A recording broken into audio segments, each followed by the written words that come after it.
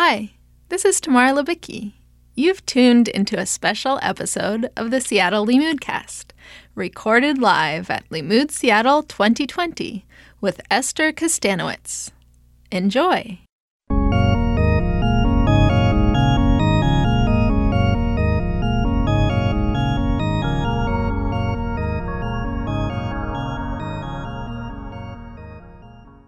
So I want to ask you two questions, but I want to prepare you for the second question before I ask you. So a question I often ask on the podcast is, what has your Jewish journey been like? Because the slogan of Limud is, we'll take you one step further in your Jewish journey. But since this particular podcast is about how your Judaism intersects with your love of Star Wars, I also want to ask you for your Star Wars journey. So if maybe you could tell us about your Jewish journey and then your Star Wars journey, unless they're like so enmeshed that you can't tell them separately. Well, they both begin in a galaxy far, far away. And I think that, that in some ways they're very interspersed, but also separate and distinct at the same time. So one of the things, I'll talk about my Jewish journey first because this is the primary Limud lens, right? My tag says that I've been to 5+ or 5 Limuds, but that's really 5 different places. So it's myriad Limuds is what I've been to. But I grew up in New Jersey in a modern Orthodox home, but going to Camp Ramah in the summers. So back then we called ourselves what is now called conservadox without blinking an eye. Before, I think we were the only people using the term. And so it was kind of a confusing space, but also a little bit less restrictive of a space and a little bit more open-minded. Open-minded to different interpretations and perspectives, that is. I have a day school background. I always kind of looked at TV and film as something that was kind of outside of me and my Jewish experience. I was desperately looking for Jewish characters and scenarios on screen and finding almost nothing. And if you've looked at your program, you'll know that I'm speaking about TV Gone Jewy tomorrow. So I'll be talking more about that in detail if that's anything anybody wants to come to. It's usually a pretty fun time. But my point is that in today's world, we're actually seeing a lot of Jewish identity come onto screen, but it wasn't the case when I was younger.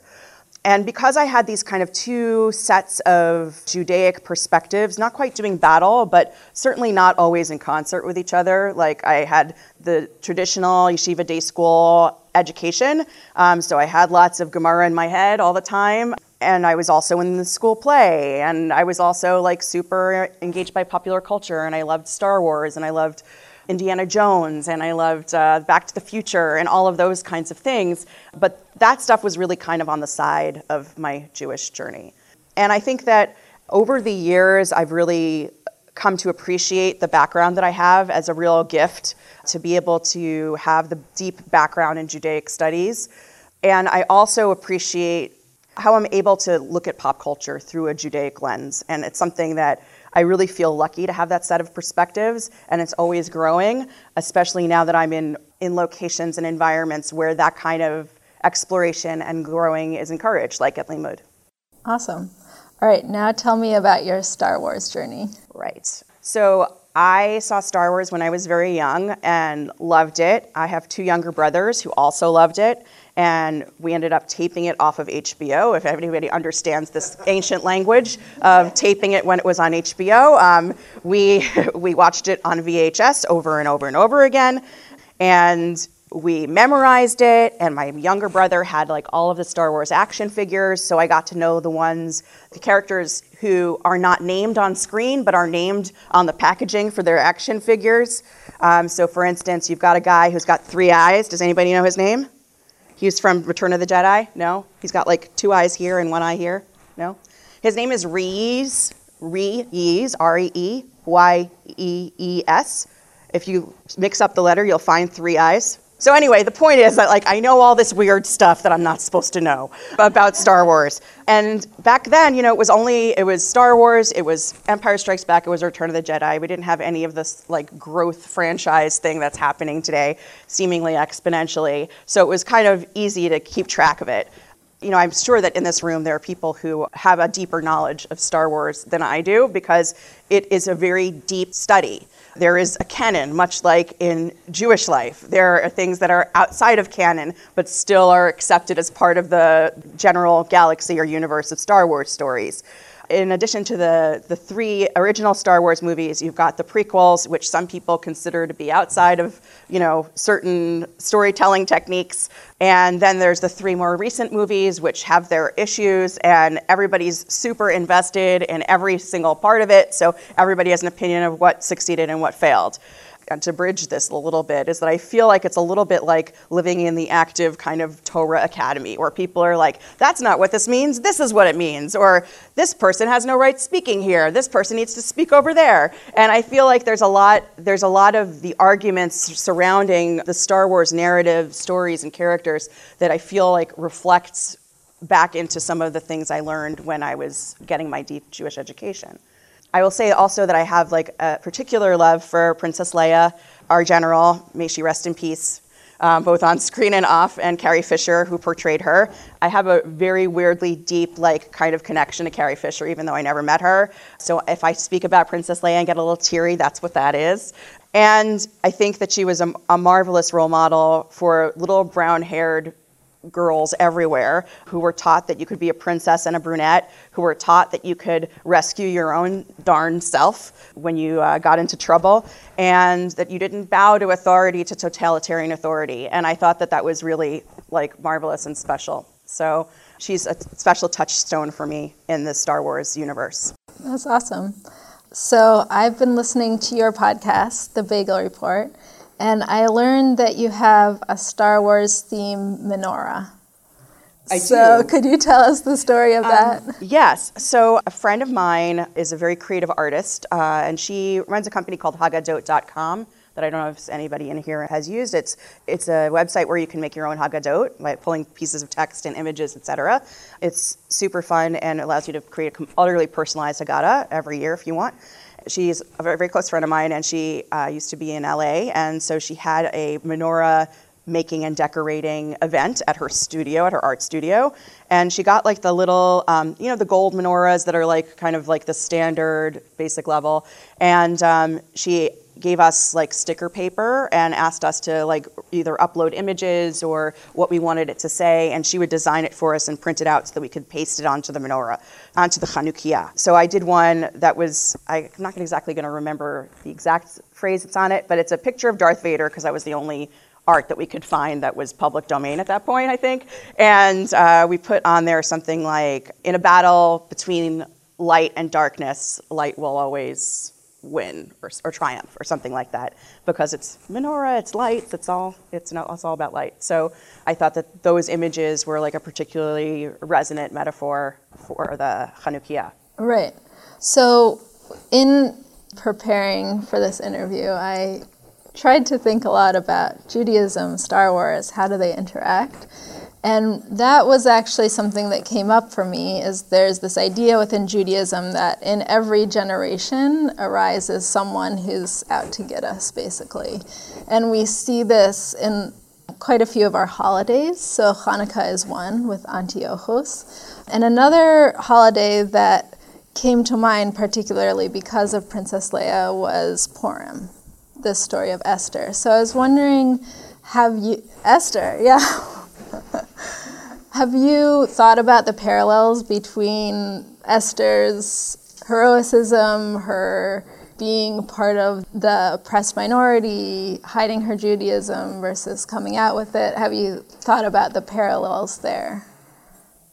Not specifically, quite honestly. I think that for me, it's really the discussion of Star Wars and Judaism is really more about things like chosenness, about hope, about destiny. And so I guess the destiny component could connect to Megillat Esther when it's talking about maybe it's for this time that I became the queen and that I need to now act. And, Mordecai says to Esther, if you're quiet now, then salvation will come from somewhere else. So there's hope there too. It is about being in the right place at the right time, but it's also about the faith that if that person fails, there will be somebody else. And, at one point in in Empire Strikes Back when I understand you saw the movies again recently, so you're fresh on this, and I'm assuming everybody else here has the knowledge about this. But when Luke in Empire Strikes Back, when Luke leaves Dagobah and Yoda to go save his friends, the ghost of Ben Kenobi, I'm not spoiling anything, everybody knows Ben Kenobi died, okay, since it was 1977, and hopefully that's the spoiler doesn't last that long. Also, Vader is Luke's father. So there, I just spoiled that for anybody who didn't know that. But anyway, as Luke leaves, Yoda and Ben have this nice little chat, and Kenobi says, he was our only hope. And then Yoda says, no, there is another. And then we find out eventually that in the next movie that it's Princess Leia, that she's the next hope.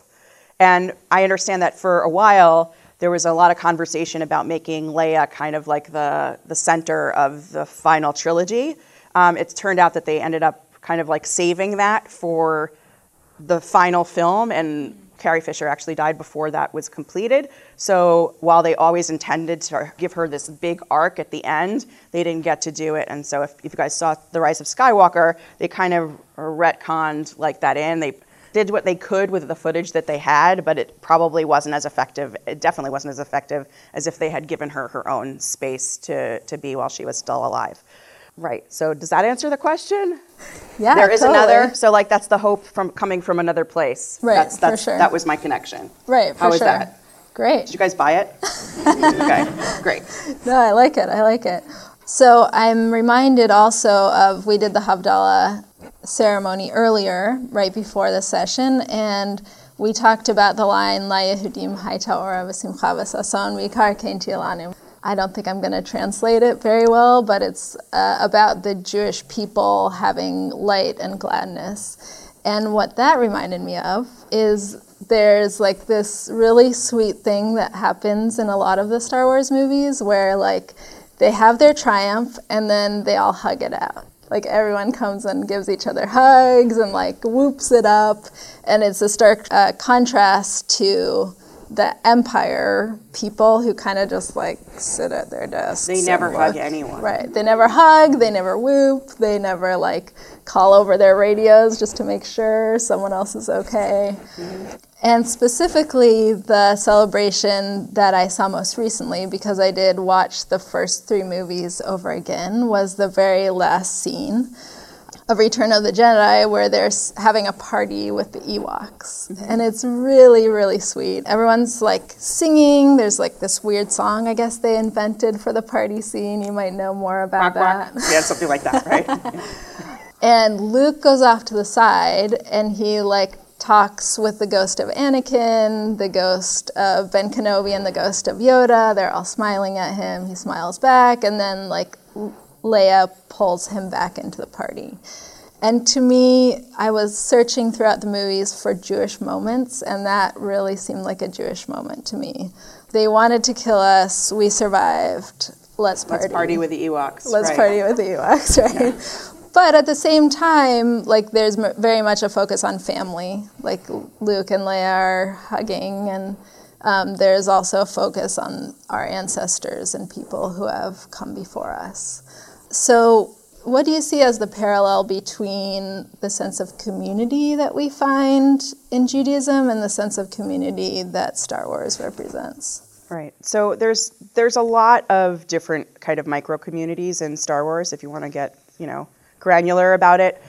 I think that when I was preparing for this, like one of the areas that I thought about was this area of community, of kahila, and of gathering, and of people who are aligned for a cause. So, we can go and parse all of the different movies for the different, we've got the Empire, and then we've got the rebellion, right? Those are the very clear-cut kinds of things. Even in the political mishmash that is the prequel movies, where everything is about trade agreements, and I fell asleep through half of it because I didn't understand what was going on. You have like the Senate is divided, so you have like kind of governmental dissent. And you also have the different communities on the planets and their own separate ecosystems of how they behave. Some of them are more mercenary, some of them are more peace-loving. And so I think that there's literally a whole galaxy full of communities and ecosystems that the Star Wars universe draws from. But one of the things that's really been the most interesting to me is community that forms around the films. And so if anybody here has ever been to a Comic-Con or knows what a Comic-Con is, you can know what I'm talking about. But the idea of feeling such a kinship with a world created by a filmmaker that you dress like them, maybe not just at Purim and Halloween, like you have your own costume that depicts your favorite character. There's also like the idea that fandom can be either nurturing or toxic. And one of the things that happened over the last couple of years is that there's been great examples of both. There was a huge toxic fan uprising against Rose Tico, who is the Asian American member of the cast of the latest 3 movies, actually just in The Last Jedi and The Rise of Skywalker. There was a huge Twitter outbreak of negativity in her direction. She left Twitter because of the negativity, even though she was very beloved by a lot of people in the fandom. And we don't know that it's 100% because of that outbreak of fan negativity that this happened, but it may not be consequence, but it is the fact that in Rise of Skywalker, she barely has any screen time. And so the question of like how much the fandom outside influenced the product that was being created is something that is like uniquely a problem of this age. When people can be such super fans and so supportive of a project, like there's another project called Looking for Leia, which is about women in the Star Wars fandom and gender nonconforming and people of color, and how the entirety of the Star Wars series, and especially the character of Princess and General Leia, is somebody that people have looked up to and has created this really lovely little niche supportive space in the fan space. So that's a great example of how it's working for good. The toxic fandom against Rose Tico is an example of how community goes bad. And I think that, people who are also like taking these ideas and the characters from the movies and kind of going out into the world and doing good is a particular point of inspiration. For instance, there's something called the 501st Legion. Does anybody know what that is? No? Oh, one person, great. So that person will correct me if I'm wrong, but I won't be wrong because it's from the website, is that it's an all-volunteer organization formed for the express purpose of bringing together costume enthusiasts.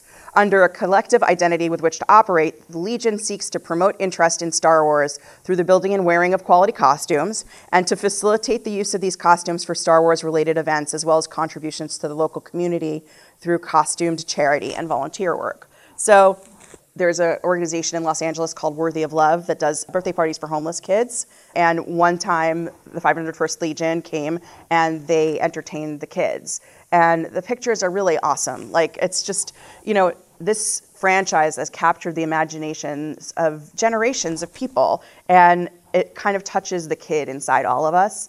And to be able to use that power to bring happiness to people is really marvelous. Okay, so this is somewhat related to my next question. I know that you've thought about the concept of nerd. Is that a good phrase, or geek? I'm not sure what the best way to refer it to. Sure. Okay. So definitely Star Wars is like a beacon for a certain kind of nerd. But when I was thinking about the connection between Star Wars and Judaism, I was thinking back to the Parsha class that I often go to, where I encounter like Torah nerds. Like, we'll be reading a passage and they'll just like come out with this like arcane midrash, like, did you know that Shimon was married to Dinah? And I was like, no, I never heard that. And they like have sort of this catalog of details that have come through different midrashim commentators. So have you thought about like the connection between like a Jewish, maybe detail-oriented or enthusiastic, invested in a storyline, like our history in that mindset and the specific mindset of the Star Wars nerd? The distinction between nerd and geek is kind of like less interesting to me, because I just want everybody to identify as however they want to identify, whatever they're comfortable with, and not to be persecuted for it. That's just kind of my bottom line on things. I will tell you that when I was in high school, if anyone had called me a nerd about anything, I would have like run away crying, just because that was what in Yeshiva Day School was bullying. It was like calling somebody a nerd. Geek kind of made it cool, like pop culture, kind of like, oh, it's just something that you're really super interested in. So like, I guess for this, use geek and nerd, nerd out, geek out, kind of like interchangeably, just because they don't necessarily mean that much of a difference for me. But I will say that, like, I think, I love those people who are like, did you know so-and-so is married to so-and-so? Or like, did you know that this character actually has a backstory with this character that came out in the animated show that I saw but you didn't see? Or that there's a lot of books also in the Star Wars universe. Are we supposed to say galaxy? I think so. But like in the Star Wars galaxy, there are a lot of stories, and we don't know all the stories. And some of those stories are still being told because they're still being discovered. In the case of fiction, written. But there's all kinds of voices that are not heard. And I'm always very interested in hearing the voices of people who are not heard. So what we're talking about Judaic texts, the first level is women, where there are a lot of Judaic texts where women are either minimal or absent. And so that, to me, was always a reason, like I always wanted to hear the stories that weren't being told. The analog here is that when there's all of these stories everywhere, like every character that's on screen, even if they're on screen for like 3 seconds, like I want to know more about what their world is like and how they got to be where they are, right? So there's a terrific kind of anthology of Star Wars stories that are these kind of untold stories called From a Certain Point of View. And I don't know if anybody here knows that book. I'm seeing a nod somewhere also.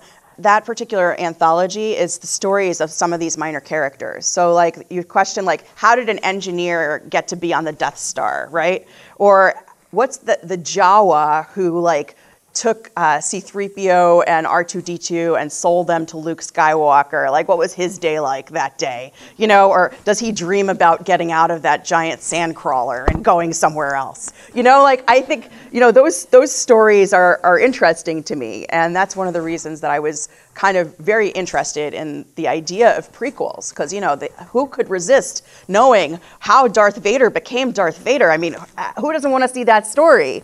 And then the question became, who would want to see that story again? But, it was like a remarkable disappointment. But I love a good origin story. And that was not a good origin story, but it was an origin story. And even bad origin stories kind of help you understand how people got to be who they are. And that's one of the points of interest for me. Cool. So you said the book is called A Certain Point of View, right? I think it's called From a Certain Point of View. From a Certain Point of View. And it's taken from the part in Star Wars where Obi-Wan Kenobi explains to Luke Skywalker, maybe it's in Return of the Jedi. I think it's his ghost actually ends up explaining to him what he told you about your father was true from a certain point of view. Right. So that's the point, is that like, everything is about perspective, right? Where are you starting and where are you ending up, and all the people you're encountering along the way who can change your perspective on things. Right. I have this little notebook, and what I did, I just want to take a moment. What I did is I wrote quotes that appealed to me while I was watching the movie. So I think the quote that followed that was, Luke, you're going to find that many of the truths we cling to depend greatly on our own point of view. And that quote, in the context of Star Wars, kind of blew me away, because I think a lot of how I took Star Wars in was as a very dark side, light side, good and evil. Han's sort of on the border there. We don't know if he's evil or good, but he ends up being redeemed. But it was just so cool to me to see this line in there that opened it up to a more complex and nuanced way of seeing the world. And that leads me to another question I had. Is one of my first questions when approaching this interview was well, Judaism is a religion, and there's a religion in Star Wars.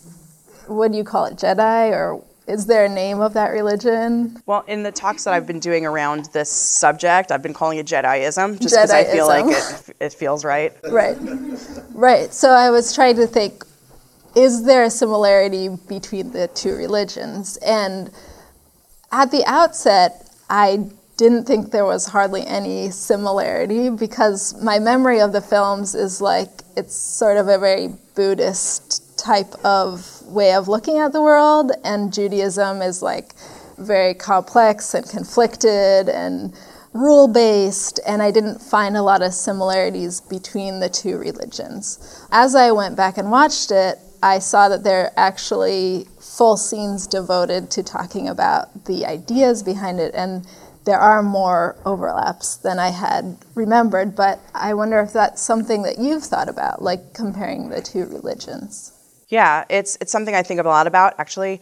And I think that, one of the things that, you talk about the Force, and this may be in your list of quotes also, but when Ben Kenobi explains what the Force is, he says it's an energy field created by all living things, and that it surrounds us and penetrates us and binds the galaxy together, right? And that creates a sense of relationship and a sense of interconnectedness and responsibility. And for me, that always kind of became Kol Yisrael Arevim Ze Lezeh. Like, everybody is responsible for each other. In that particular slogan, Kol Yisrael, Israel is responsible for each other. But if, we're all really bound together and a part of the same fabric, then we're all responsible for each other.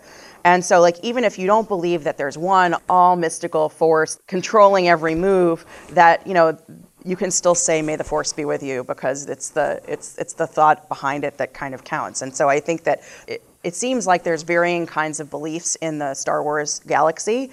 Han Solo particularly calls it a hokey religion. He says doesn't think it's relevant to him, but by the end he's saying, may the Force be with you, because he acknowledges that it's an important belief system, even if it's not necessarily important to him. And also I've been thinking about, like, the Jedi Council is like the Sanhedrin, and the Jedi Temple, it's kind of like the Holy Temple, like the Beit HaMikdash, maybe. There's a lot of talk about what's sacred and sacred texts and what your relationship is to those texts. There are a lot of conversations about who is, not who gets smicha, but kind of like who becomes a Jedi. Like, how do you become a Jedi? Is it because you have, silly little midichlorians in your blood in a high concentration, and that way you're genetically encoded to be a wielder of the Force? Or is it like, anybody can tap into the energy of the universe and become important to the story and become a force for change? And, how you look at all of those different things, again, it varies greatly depending on your point of view. So I think, all of those things are things I think about. And I also try to figure out, like, how I would react if our spiritual leaders also were our political and military leaders, because that's really what the Jedi are. They're both a religion, and they're a fighting order, and they're generals, and they're like leading people into battle, and they're negotiating trade deals, and doing all of those things well. I mean, very unlikely, and as we see in the movies, they don't all do everything well. So I think that's obviously a real difference. Like, we don't want, like, necessarily our rabbis, like, going to negotiate a trade deal. Like, it's not an area of strength. And, the Jedi just basically kind of spreading the word of whatever's going on, just kind of spreading God's word or word of the Force or whatever you want to call it. But, I think that the amorphous God is everywhere thing is something that feels like relatable, even if it's not necessarily a deeply held belief of each one of us individually. And I think that that's also, like, by intention. There's a great interview that George Lucas did with Bill Moyers in, like, 1999. It's available online, both as video and transcript. If you're interested in this stuff, you should check it out. Bill Moyers talks to George Lucas about, like, what he was planning and why this seems so resonant to people of different faiths. Because, it's obviously based a lot on the hero mythology of Joseph Campbell, who George Lucas counted as a mentor. But he said that when he was 10 years old, he asked his mother, if there's only one God, why are there so many religions? And he says that over the years, he's been pondering that ever since. And he said, it would seem to me that the conclusion I've come to is that all the religions are true, they just see a different part of the elephant. And so this also kind of, like, in some ways is the value of revisiting a good and challenging text, like we do every year as we restart the Torah, tell the same stories over and over again, have the same holidays with the same stories. Why do we do that? Is because those stories are technically the same. Our perception of them is different because we've spent a whole year since then. We may be at our core the same, but we have different perspectives. Again, it kind of comes to the point of view. And in this interview, George Lucas says when the film came out, almost every single religion took Star Wars and used it as an example of their religion, and were able to relate it to young people and relating the story specifically to the Bible and to the Quran and to the Torah and other things. And he says, so it's like, if it's a tool that can be used to make old stories new and relate to younger people, that's what the whole point was. So he had in mind that it should be both relatable for everyone and specific to no one, which is in some ways, it's kind of in some ways the opposite of advice that's given now when people are making ethnically specific or situationally specific stories. You think about My Big Fat Greek Wedding, right? It was ethnically specific, but it didn't mean that only Greek people would relate to it. And if it had been just My Wedding or My Big Fat Wedding, it loses the ethnic specificity and therefore is kind of generally relatable, but not really special and memorable. So it's interesting here that it was deliberately theologically vague to be inclusive, and that worked. Okay, I've actually had this question for a long time, so I'm excited that I get to be opposite a Star Wars expert. Not expert, but a person with a lot of Star Wars opinions. Yeah. That I can ask this of. So a few years ago, there was an ad campaign, and I should have done my research and so I could remember exactly what product it was advertising, but I want to say makeup or something. It was around when one of the movies was released. The light side, dark side makeup? Yes. Yeah. Yes. Yeah, it was a Revlon campaign. It was bad. It was not something I enjoyed seeing that. I understand that Star Wars and Disney have to license everything to within an inch of its life to make the most money possible. They were both insane makeup jobs on these women, and are you the light side? Are you the dark side? And it was just shinier makeup or darker makeup, and it was all very dramatic, and I didn't understand who they were marketing to. That's really all I have to say about that. Yeah, I'm so glad that you remembered the specific campaign. The question that it triggered in me wasn't just why do they have to market to the nth degree? It was, why do people want to identify themselves with the dark side? And along with that went my observation that I think probably more than half of the merchandise, again, back to merchandising, merchandise that is sold, I recently saw a baking mat, a rolling pin, I've seen ice cube trays. They're usually dark side imagery, the Death Star, Darth Vader's helmet, the Stormtrooper helmets. And my question is why do you want to wear a t-shirt of someone who destroyed an entire planet? What? Right. How does that appeal to people? Right. Well, I'll address the first part of that first before we get to why people like Darth Vader and identify with the dark side. The merch question is interesting. The people who make the merch for short, in case anybody's not familiar, those people to make what they'll think will sell, and they also have ideas based on the shape of the actual thing. So, for instance, if anybody remembers back in the 70s, there was a carrying case for your action figures that I think was Darth Vader's head, right? Because it's big, you can fit a lot of things on the shelves, it's practical. I actually own a number of those items that you mentioned, not baking mats, but I do have a number of plugs for the wall, with USB ports. I have one that's the Death Star. I have one with BB-8. I have a set of R2-D2 measuring cups that all fit into an R2-D2. And then you take it, the top is the third of the cup measure, and then the little teaspoons are in the arms. It's really clever. And so I love that. There I have another R2-D2 that's the bottom is you unscrew the bottom and there's screws in there and it becomes a screwdriver. I mean, it's amazing. If you just look for what R2-D2 has become, it's really quite incredible, and BB-8 as well. Any droid. C-3PO is a humanoid kind of droid, so there's not much to do with him that you wouldn't do with another human form. So anyways, I think that's a little bit of a pragmatic issue, and also the fact that they are counting on, at least before this new set of movies, probably most of the people buying those toys or those things were boys and men. So there was more of a skewing of identifying with the dark side and with the the fighting and the war games and the spaceships and blowing things up. And while, you can talk about how gender roles are changing and that's all great, the fact is that a lot of these toys went to little boys. And there's actually a great documentary called The Toys That Made Us that's on Netflix, if anybody's seen it.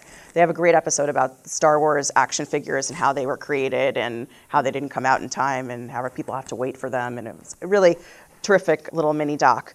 But in terms of the identification with the dark side, I always wonder about that too, how your favorite character can be a dark side character.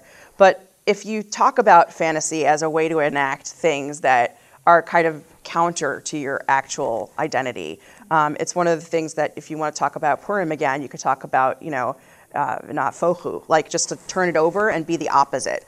And so if you're good in every other area of your life and you want to dress as as a stormtrooper, obviously the word stormtrooper, I have to say, the first time I heard, I'm like, stormtrooper, are we sure? And they're all white. Are we sure we like that? It's not saying Holocaust to anyone, because that's really just that's kind of a hard thing to watch. And the parallel is intentional, the way and especially in the later movies, they really amp up the totalitarian, genocidal army kind of thing. But I think that, it's a way to kind of safely be in a space where you can identify with something darker or more evil, but know that at the end of the day, you're taking off the costume. And, I don't never really had an affinity for the stormtroopers. They all look, they also all look the same. And until the most recent movies, we didn't even know if they were people or robots inside. I was pretty sure they were robots for the first 3 movies. I think that it's a safe space to play for a lot of people. And also, it was stormtroopers and Jedis, it's cops and robbers, or cowboys and Indians. And there's always been kind of for all the problematic racial challenges in those polarities, there's always the good guys and the bad guys, the white hats and the black hats. And in the space of play, it's safe.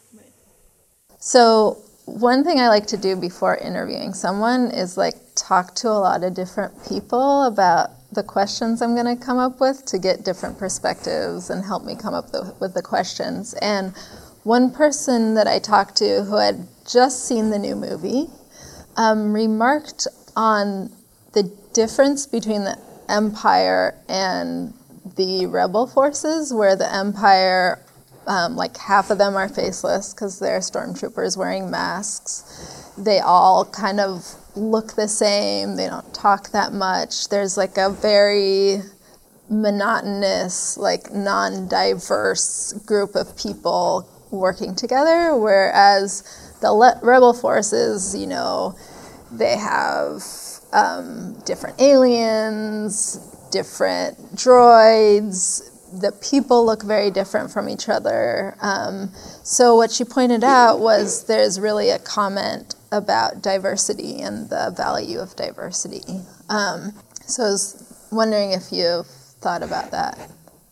In some ways, it's less about diversity as an issue and more about, when you have a rebellion, sometimes you have people who are rebelling from a lot of different places. And so it's a band of scrappy rebels, and those people are going to come from wherever they come from. And I think that in some ways, you asked me before about the connection to Purim and to the Book of Esther, but the reality is that I've always kind of seen the rebels and the empire kind of in the context of Hanukkah. When you're talking about literally one of the miracles of Hanukkah is that a small band of scrappy rebels, of course most of them happen to be related to each other in this particular case, but we're a smaller people than the galaxy, fighting against power. And so I think that that's the analog for me is in terms of the Jedi and the rebels really more than the Jedi versus the Empire. Right, got it. So let's go to our questions from the audience. What do you think is similar and different in the motivation of a learned Star Wars superfan and the motivation of a Torah scholar? Ooh. Well, sometimes droids, we all have bad motivators, right? Is that too micro?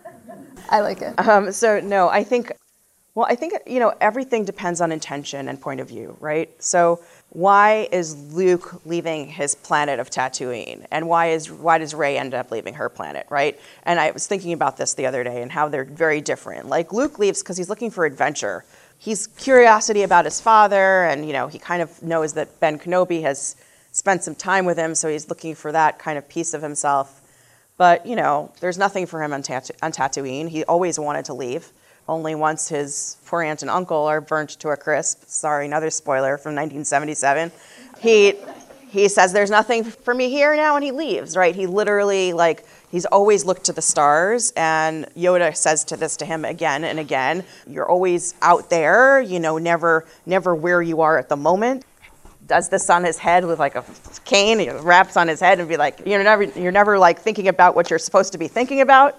And in some ways, that's very connected to, if you talk about Torah study, there are people who really connect. And there's an old poem where you talk about a kid who's in the yeshiva. They describe him as a masmer takua, like a sunken nail. That's how attached he is to the study and to being in the Beit Midrash. And Luke is not that. Luke is get me out there. I want to be flying. And Rey is just trying to make a go of it. And she's she desperately wants to stay on her own planet because she thinks that's where her family is coming back to, because that's where they left her. So she doesn't want to leave. And as soon as they try to draft her, she's like, no, I got to go home. And, only through additional adventures does she actually end up joining that band and then figuring out what happened to her family eventually. But I think that the motivation of those two characters is also very different. And in some ways, I feel like Rey's a more noble figure than Luke Skywalker. And, that's sometimes disturbing to me because, Luke was so iconic, but he was really always even to the end, he, when he has this conversation in The Last Jedi with Yoda about the sacred Jedi texts, he's always kind of reactive, and he's not thinking about the big picture. He gets very frustrated when somebody tries to tell him, just have patience and wait because, we're part of this larger thing. And, not everybody can have that kind of attitude. Not everybody can have the attitude of oh, I'm totally patient. I'm going to wait for the end of the story. But in terms of what motivates someone to be a super fan to engage in the story in the way that a super fan does versus what motivates that sunken nail to just go deeper into the Torah? Well, I think I can only speak for myself as a reader of text of various kinds. My motivation is to unpack the narrative and to find a character with whom I either deeply identify or deeply don't identify with, and then kind of follow them along and try to understand the choices that they made and why. And that's similar to what I was saying before about the minor characters. I kind of feel like there's more than just one main story, there's more than just one point of view. So I think that that's part of it. Yeah, I mean, also finding out what, relevance it has for me. And how to know myself better through those narratives and how to know my community better through those narratives. And being a Star Wars superfan, the motivation is about the product itself and also about the community that it builds. And I think that that's a similarity both with studying film texts and Torah texts as well. For sure. Okay, the next question is, can you connect Yoda to Judaism? Absolutely, and I'm glad you asked. Thank you so much. I really didn't plant that here, but I do have a lot to say about Yoda. And some of it kind of goes into some analysis that I've done about the names in the Star Wars universe. So let's tackle Yoda first, and if we have time, we'll get to some of these other people. Many people in this room probably know that the word for knowledge is yada, yodea, I know, which is phonetically very similar to the word Yoda. If you know something, you say ani yodea or ani yodaat. So the fact that Yoda has all of the knowledge is super Hebraically appropriate. I have no knowledge that George Lucas speaks Hebrew or decided this, but with all of these kind of observations, it's who knows about the intent, but the result is resonant, and so maybe it doesn't matter what the intent was if the result of the art resonates. The word Jedi also is similar, Yodea, it's kind of in there also. And also the fact that he speaks in an inverted way that kind of reminds me of an Eastern European rabbi whose first language is in English. Invert the sentence structure he did, kind of things like that. So that's one of the things I think about when it comes to Yoda. But the truth is that there's like a lot of other characters whose names have kind of biblical resonance to them or Hebraic resonance. I don't know if anybody knows, in the new movies, Ray goes to find Luke on top of the mountain in this crazy like island area. Does anybody know what the island is called? It's called Achto, Achto. And what does Ray bring with her to the mountain is a message from Luke's Achoto, from her sister. So I thought that was really interesting and super obscure, and I didn't expect anybody else to be on board with that. Then there's Anakin, which is similar to Anakim, like the giants of the Torah that fell to earth, and also Anakin fell in a very real sense as the young Skywalker and then became Darth Vader. Ben Kenobi, for me, Kenobi sounds like Kenavi, like as a prophet, and the fact that he is not necessarily engaged in prophecy, but in an intense kind of empathy with the universe through the Force. So if you could imagine having such deep empathy that like when you feel the pain of sorrow of other people across millions of miles, that's a remarkable kind of thing. And when Luke is trained and he sees his friends in trouble, Yoda says, it is the future you see. And so he indicates that Luke may have this prophecy. And the fact is that Luke is from this rabbinic family, if you will, that had the power in him for a long time. And if he's been trained in the ways of the Force, that maybe he can manipulate kind of that bond, that empathy bond, so that it not just goes across miles, but also across time and space.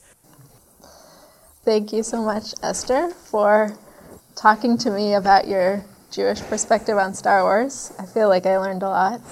And thank you all for being the audience and having patience and submitting your wonderful questions. I really appreciate it.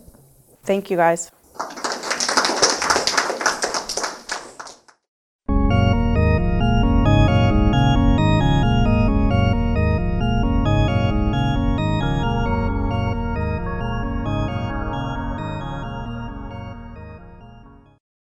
This Seattle Limudcast was recorded at the Limud Seattle 2020 Festival in Bellevue, Washington.